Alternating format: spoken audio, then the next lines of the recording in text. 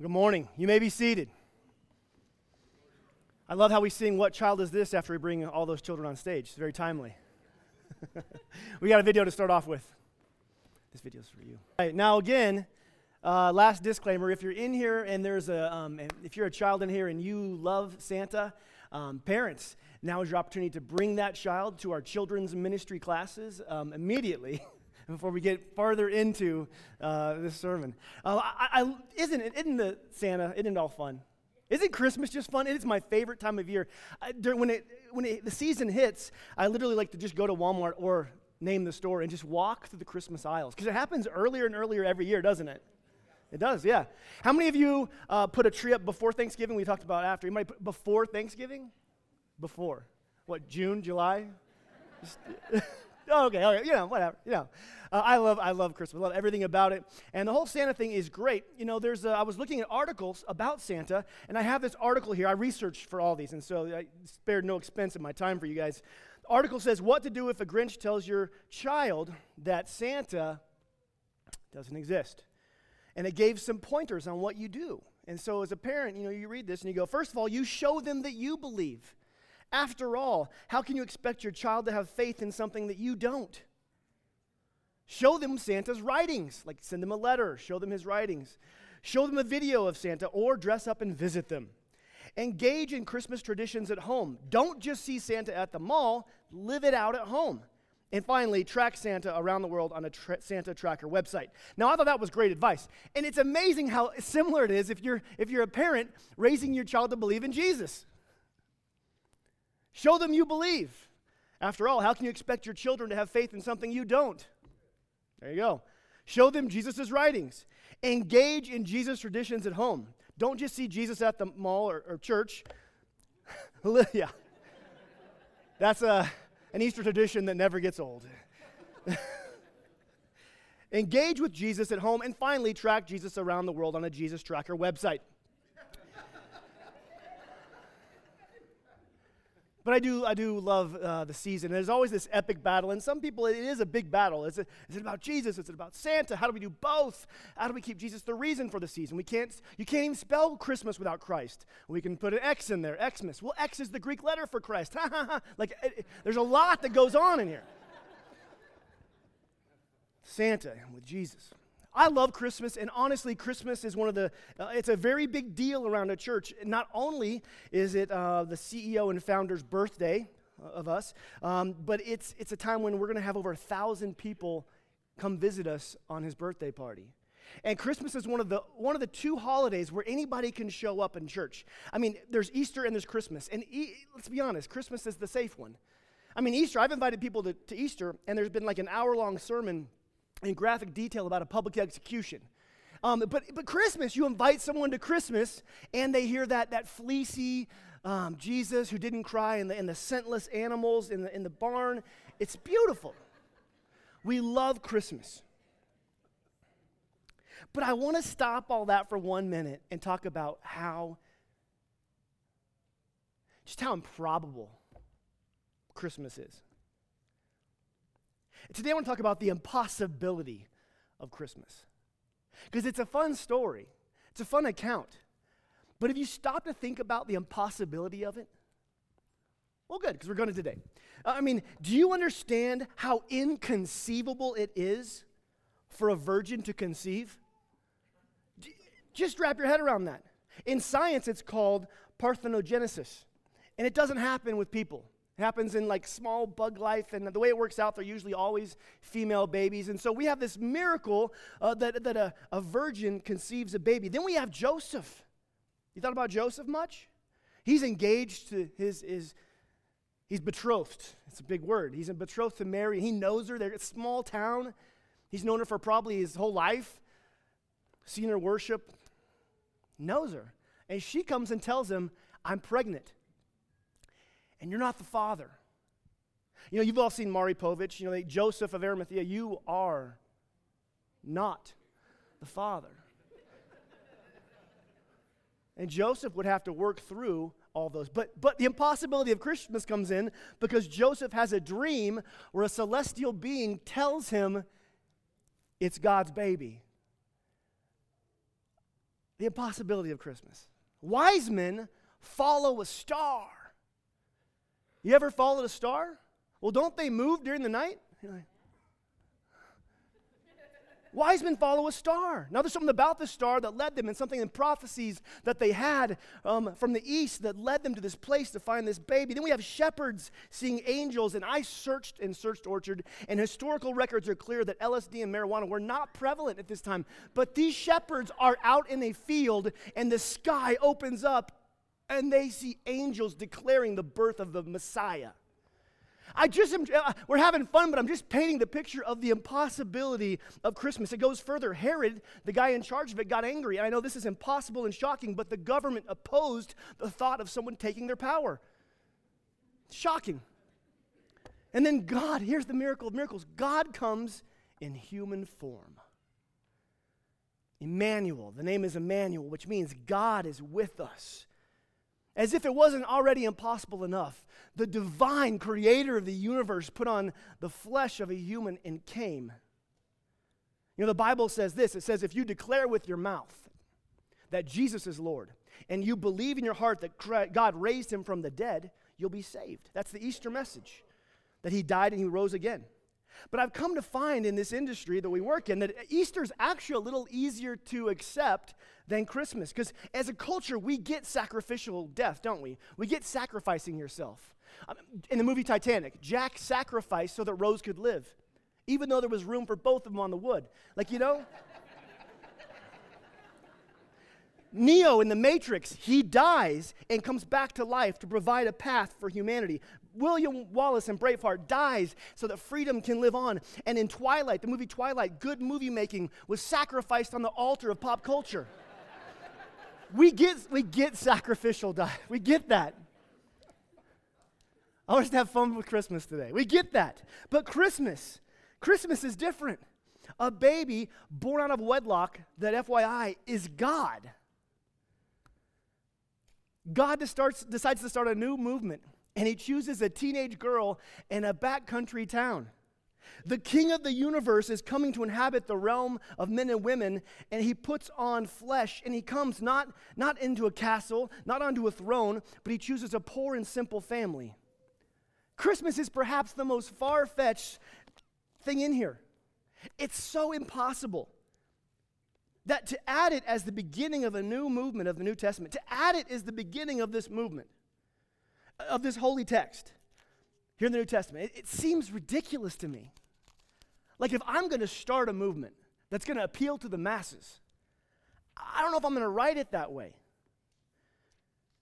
I mean, if you're going to start a movement and that's how you start it, the only reason you would write it this way, well, is if it happened that way.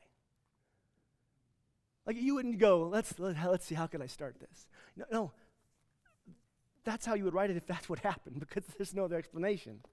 A lot of wonder and a lot of the story has been lost. That we've lost the wonder about Christmas. One thing I want to do today is highlight the impossibility of it, highlight the wonder of it. But a lot of it in our culture has become so familiar, we've lost it. But even now, a lot of what's familiar about the Christmas story is being lost because of the cultural celebration. And to prove this point, Charlie and I hired Jimmy Kimmel to record a video for us that you will see on what is happening to the truth of Christmas. Okay, that's good. You can see... Peter, that's good. You can see there's some cross-pollination there in the story, and it's all fun. You know, in my family, we talk about Santa, and we do talk about Jesus, and we worship one of them, and it's a lot. But the impossibility of Christmas, it's hard to. How do we put all this together? And not only for kids, for us. Like, we just went through how improbable and impossible Christmas actually would be. Emmanuel. God is with us, which is what that means. It comes from Isaiah 7:14, which is a prophecy well before Jesus was born. It says, "Therefore the Lord himself will give you a sign. Behold, a virgin will be with child and bear a son, and you will call him, he will be called Emmanuel." Isaiah 9:6, "For a child will be born to us, a son will be given, and the government will rest on his shoulders. His name will be Wonderful Counselor, Eternal Father, Prince of Peace." God is with us. The miracle of God coming to humanity. What a miracle and what a mystery. Jesus being fully God and fully man is a mystery that is hard to explain. And one of the greatest things that in this life is the wonder of mystery. That's one of the things that our modern era has actually tried to squeeze out of us, is wonder and mystery. Albert Einstein says this: the most beautiful thing we can experience is the mysterious. The mysterious is the source of all true art and all true science. And to that person whom mystery is a stranger, who can no longer pause and wonder or even stand wrapped in awe, might as well be as good as dead, for their eyes are closed to life. You see, we've lost the wonder. We've lost the awe. We've lost the appreciation for God's mystery. You see, when the world begins to make perfect sense, when we cease to believe that the supernatural is probable, not just out there, but that it's probable, it's available to us, when we stop seeing that there is mystery to God, when we stop having moments of awe, when we have a God who's in a box that we can fully explain, our faith truly loses something very powerful. When our wonder and awe at God shrinks, our faith shrinks. A.W. Tozer, one of my favorite authors, he says when we lose our wonder, this happens. We end up with a God who can never surprise us, who can never overwhelm us, who will never astonish us, and who will never transcend us when we lose that awe. It's important to keep the awe and the mystery for the impossible, for the things that God does. Without these things, without remembering the wonder of Christmas and the awe and the mystery of all that God did, our faith becomes human-sized. A divine being without mystery, without awe, and without wonder is not that impressive. In fact, do you know why God may have chosen? Did you ever ask yourself, why did God choose to announce his birth to shepherds? Like, don't you think instead he could go somewhere a little more crowded? I mean, shepherds, do you know where they were on the social scale?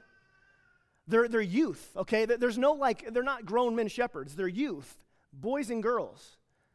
Oftentimes they're dropouts. They're in the family business. They're not going to school anymore. They don't have a lot of political aspirations. They don't have corporate ladders to climb. It's a world difference than all the religious leaders, and even the lifestyle is different than all the blue-collar workers down in Bethlehem City. Like, you would think that God would go to the temple on a holy day and rend the sky open and have the angels announce to the crowds, the Messiah has come. You think he would go appear to the priests and say, the Messiah is being born. But he chose simple youth. He chose these kids, not packed in a temple, but on a dark hillside spotted with sheep. What would happen if he had showed up to the rabbis and theologians? What do you think? What if he had shown up to the priests? Well, Max Lucado has a quote about this. He said, had the angel gone to the theologians, they would have had to consult their commentaries. Had he gone to the elite, they would have had to look around to see who was watching. Had he gone to the successful, they would have first looked at their calendar.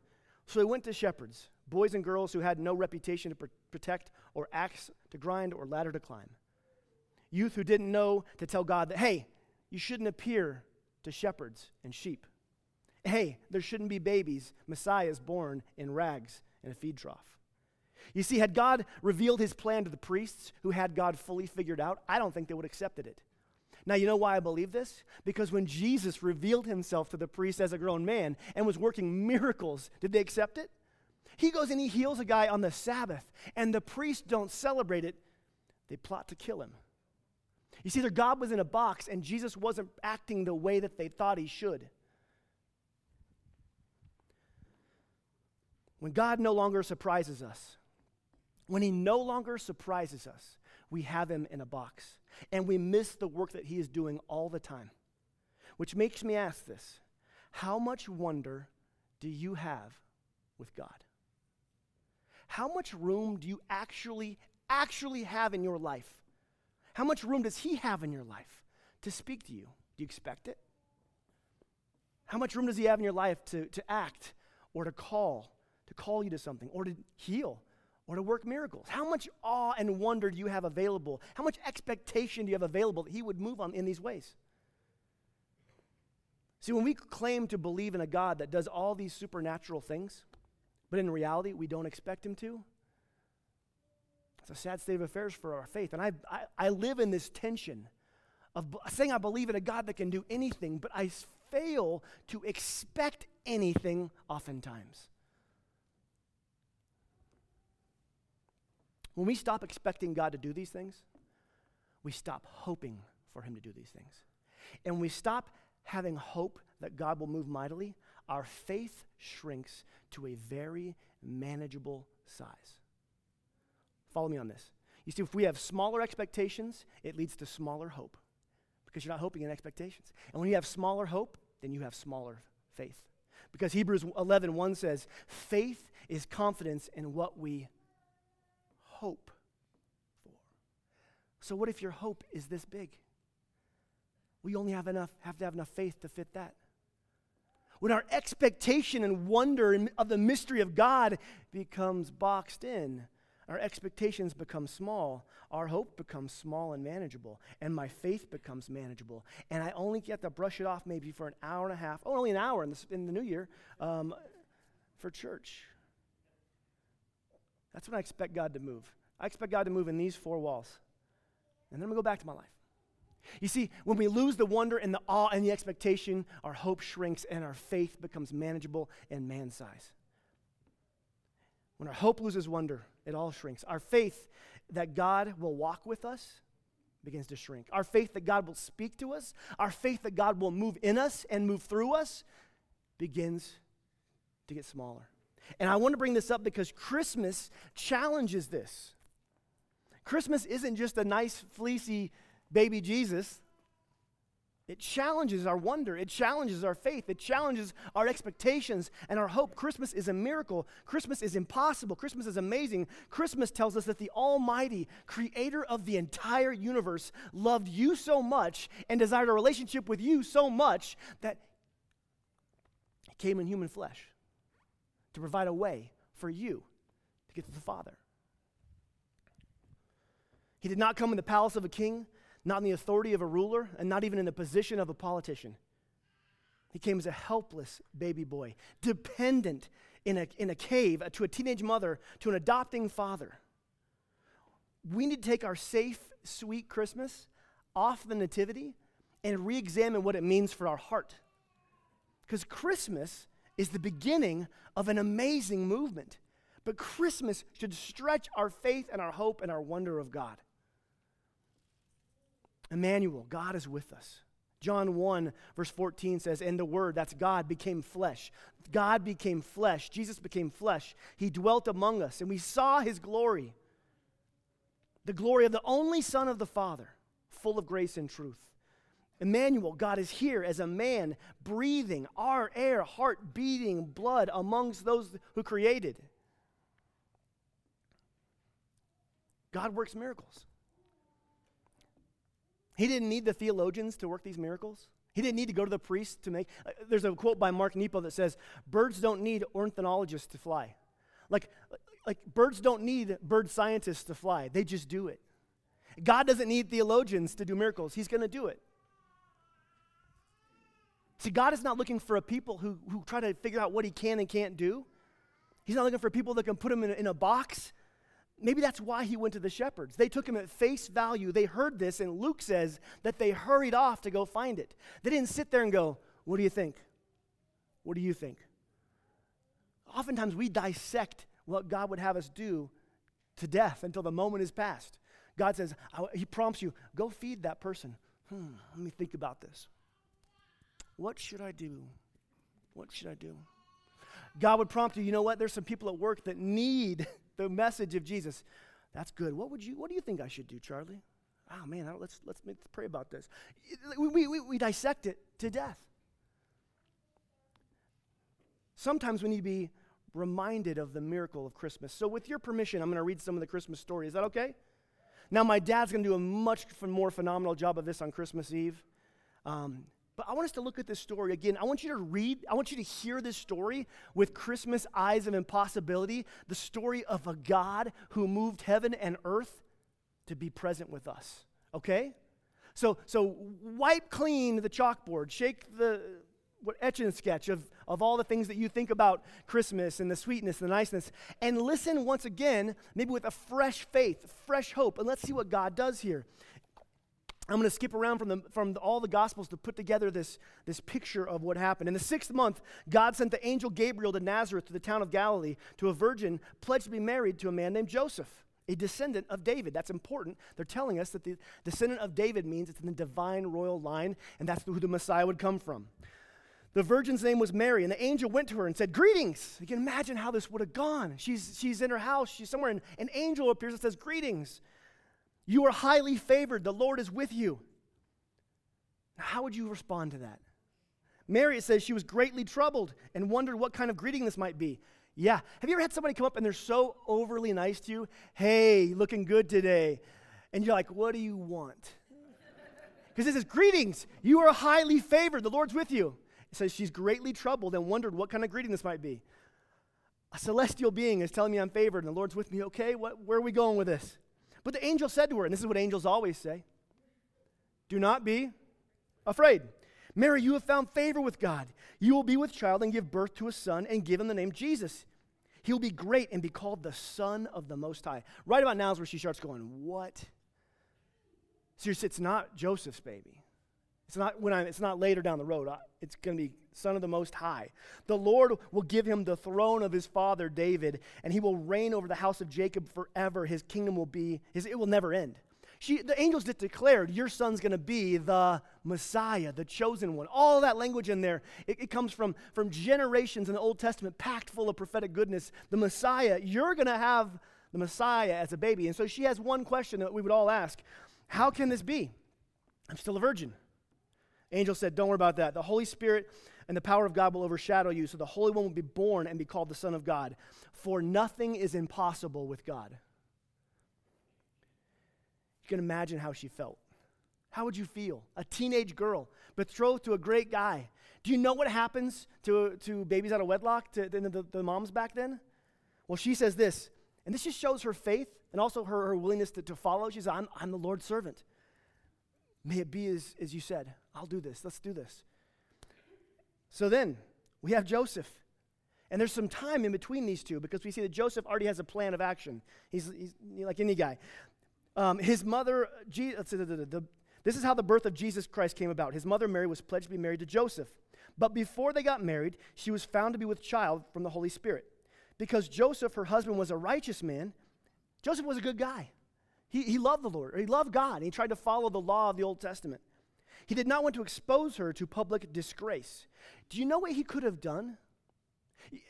During Jesus' time, when Jesus was a man walking around, they caught a woman in adultery. And what did they do with her? They drug her to the middle of the town square, and they wanted to stone her. Do you know what Joseph could have done? That very thing. By the cultural law, that could have happened. He did not want her stoned. He didn't even want her disgraced. He was deeply wounded, I'm guessing, but he still loved Mary. He said he did not want to expose her to public shame, so he had in mind to divorce her quietly. He was going to go through with it and then divorce her quietly. But after he considered this, the angel of the Lord appeared to him in a dream. "Joseph, son of David, do not be afraid to take Mary as your wife, because the baby is from the Holy Spirit, and she will give birth to a son, and you are to give him the name Jesus, because he will save his people from their sins." Now, this is wild. You know, when the angel goes to Mary and tells her about the son, he uses all this messianic talk. The throne, his kingdom will never end, the throne of Jacob, the line of David. What does he tell Joseph? He doesn't add any of that messianic talk in there. In fact, he tells Joseph something about his son that they didn't even know if the Messiah would do. He will forgive the people from their sins. See, they were expecting a Messiah of like military might to lead them to freedom. He didn't mention any of that. He says, "Joseph, your son, will forgive the sins of the people." What a wild statement. As Joseph hears these things, when Joseph woke up, he did what the angel of the Lord commanded him. And it skips over all the drama there, but can you imagine as her tummy's growing, what people are thinking, and Joseph standing by Mary and standing fast and confidently and as much as they can, even though it's a small town and people are obviously talking? Well, then the birth of Jesus happens. This is in Luke 2. In those days, Caesar Augustus issued a decree that a census should be taken, and so everyone had to go to their home city. Imagine if right now a census was decreed and you had to go back to your birth city. Where are you guys going? East Liverpool? Ohio. Oh, okay. I was thinking, anybody, who's going back east? Who's going to the south? Yeah, okay. All right. Anybody going to California?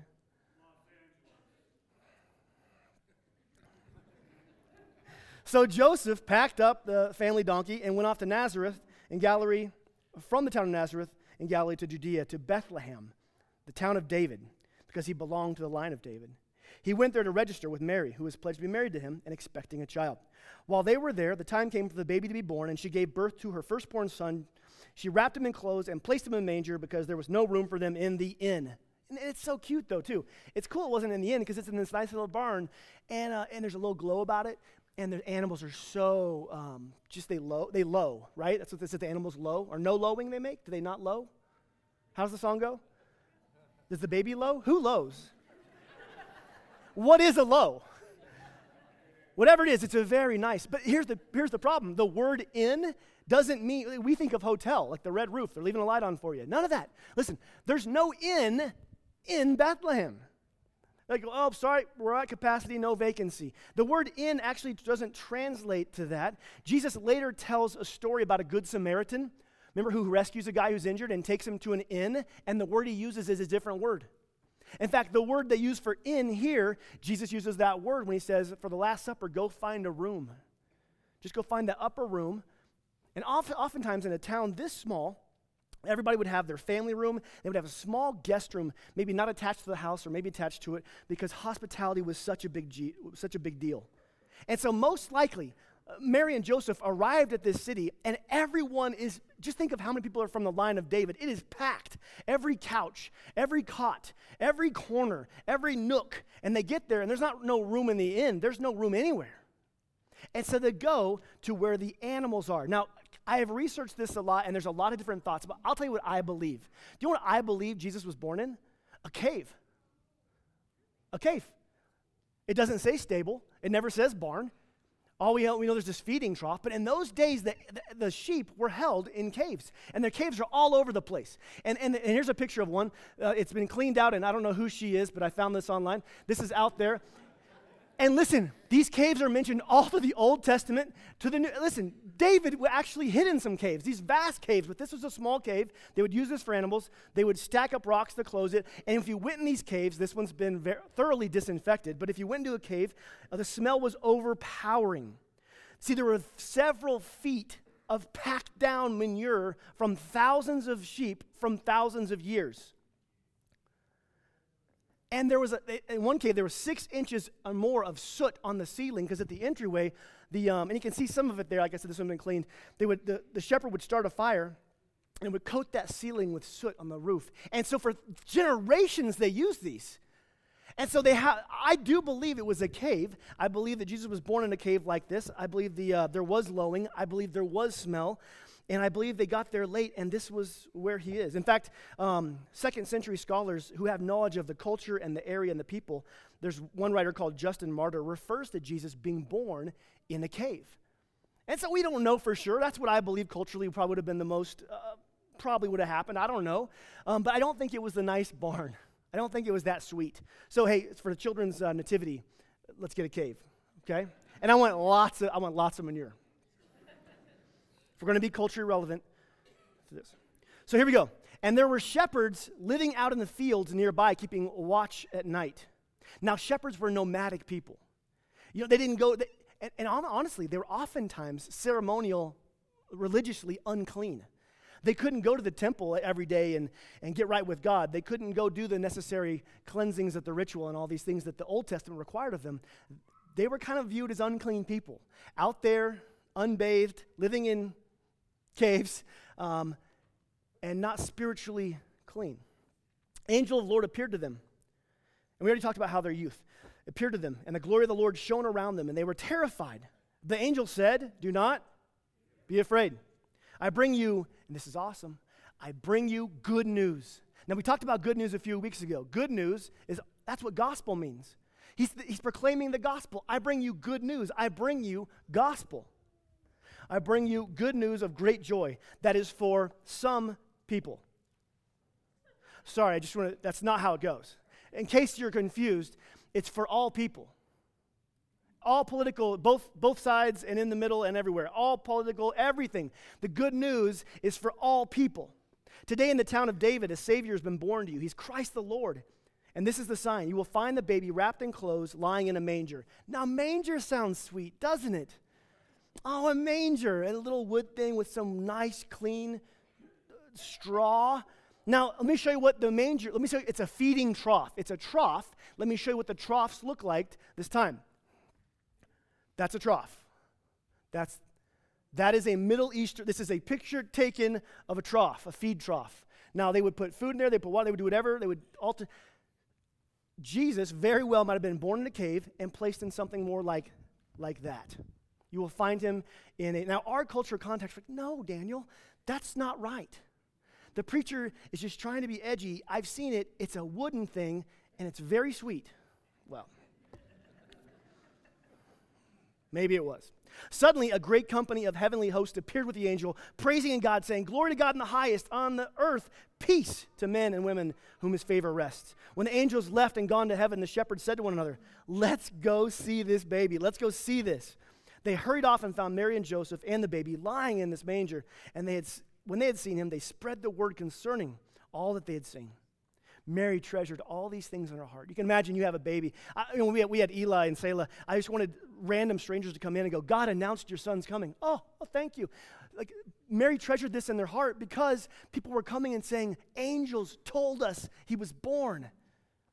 Angels told us the Messiah would be here."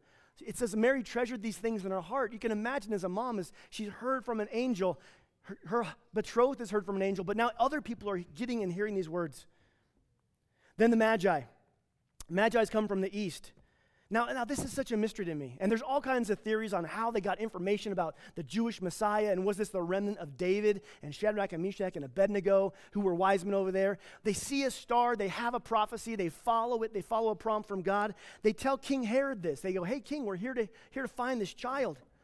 King Herod, who is very doesn't want any of his power to be let go of. He says, "Oh, go find this child so that I too can worship him." He doesn't want to worship him. So the Magi go and see this child. When they saw the star, they were overjoyed. Coming to the house, they saw now this is much later. We had a sermon a couple years ago about how the Magi did not arrive at the nativity. If you have a nativity with Magi there, put them east, about a couple years away, okay? They'll get there eventually. When they got there, they saw the child with his mother Mary, and they bowed and worshiped him. They opened their treasures and presented these things. Having been warned about in a dream not to go back to Herod, they returned to their country by another route. The Christmas story. A baby in a feed trough who was fully divine and fully human. Emmanuel, God is with us.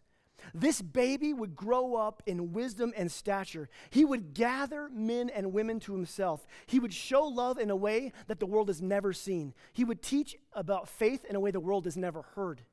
And he would reveal hope to a world in a way they've never even seen it. He would live a sinless life and be crucified as a criminal. He would give up that life to form a new covenant with God, and would take his life back up 3 days later to provide a way to the Father for every one of us who would receive his gift. Christmas is one of the most amazing moments in the Bible. It's startling. What a striking, impossible miracle.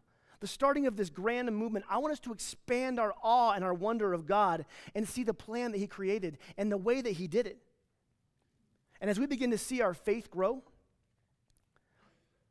when we see these things like the Christmas and we are reminded of how big it is and our wonder about God, let us have our faith grow in our own hearts for who he is now, who he is to us, that he would want to speak to us, that he would want to call you, that he would want to move in you and through you, that he would want to see miracles happen in your life and around you. Does your wonder of God have room for that? Or is he manageable? I believe, and Charlie and I have talked, and we are all in on this movement of God. We're all in on a Jesus movement, and we talked about that last week. But there will be no miraculous movement of God if we don't believe in a God who does miracles. Do you believe in a God that still works miracles? Do you? Yeah. Does your lifestyle reflect that? Yeah, I believe in a God that does miracles. Do you have an expectation that he will do it in your life? Not can he, will he? Do you have a hope that there's greater things for you? Do you have a hope for grand things? Do you have a hope that the people in this region, in your office, in your home, will become to Christ, and we'll see? Do you have hope in that? Because when you begin to have hope in those things, your faith will follow. Expand your expectation, and your hope and your faith follows. Do you have room for a God who still does miracles? I think we should stop praying just for God to bless our meals. Start praying for God to bring a movement.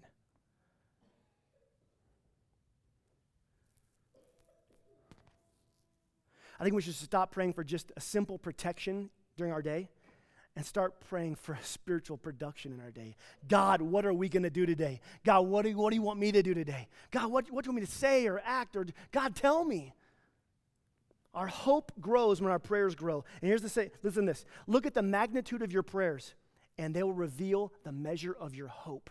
If the biggest prayer you pray is that God will bless your food, that's as big as your God is.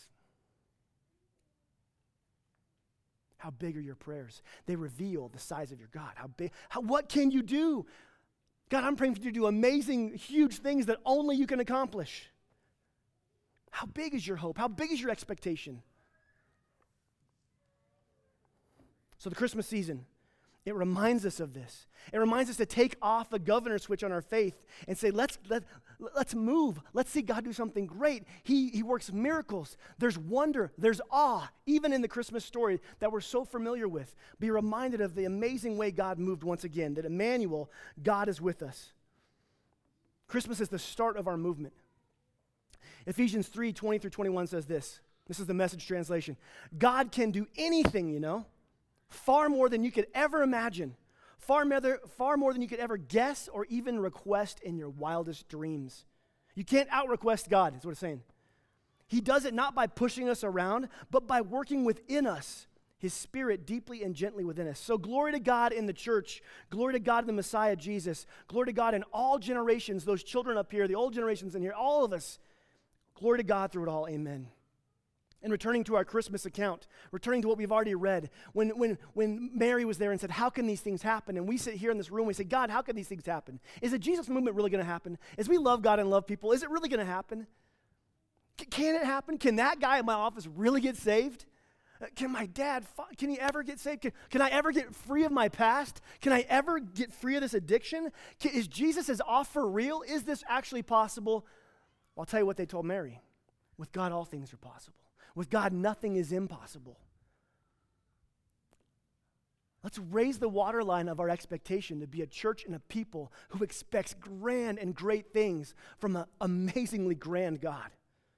And let us hope wild, outlandish hopes. And let us pray and move toward those in faith. So when we ask God to bring us a Jesus movement, God, bring a Jesus movement to this place of salvation, of baptism, of discipleship, of healing, of miracles in our lives, our church, our cities. With God, all things are possible. With God, nothing is impossible. Orchard Christmas is a wonderful miracle and time for us to bolster our faith. And we're going to celebrate. Is Christmas next week? What day is it? We're about to have 3 packed services in here, people who come, and they're just coming to hear about the Christmas nostalgia. We want this to be the start of something for some people. We are praying into Christmas. Charlie's leading us as a staff to be bold in our invitations, but also in our prayers. That people come to Christmas, hear a message of Jesus, and decide to come back. And in fact, we have an offer for some of you. We have 2 nativity scenes, and we only have 2 people in it. If you are in here and you would like to be a part of a grand movement of being in a nativity scene, I want you to contact the church office. We have room for you as Mary and Joseph and wise guys and all kinds of things. It's going to be a lot of fun next week. But at the core of the fun and the core of all the fun of this message is the reality that we have a God who is greater than we can ever dream or even request. The Bible is clear that oftentimes our prayers are so small, and it's time to brush off that and go, God, I want to expect great things. I want my wonder and awe at the mystery of you to grow. I want my hope for myself and for my family and for this region to grow. And Christmas is the start of a grand movement. And it takes wonder and awe to believe it happened. So we thank Jesus for his birth. Amen? Thank God that he started this thing in such an amazing way. Let's pray. Jesus, we thank you that you started this movement. God, we thank you for sending Jesus. And even the way it happened, it's so miraculous, so amazing. And as we come here to take communion today, Father, we take communion based on the sacrifice you made later in your life as you gave up yourself to forgive our sins and provide us a way. But Jesus, you started this movement when you were born as an infant dependent on your mom. We celebrate the mystery of the whole thing. I pray for the Orchard that we would carry with us an awe and a wonder for you, God. I pray, Lord, that you begin to open up the faith in our hearts for a God that is massive. God, I pray that you begin to show us the places where we have lost hope for ourselves, lost hope in you. Father, you are grander and greater. You're above all things. Your ways are not our ways. So enlarge our faith, enlarge our hope, and enlarge our wonder and awe. In Jesus' name, amen.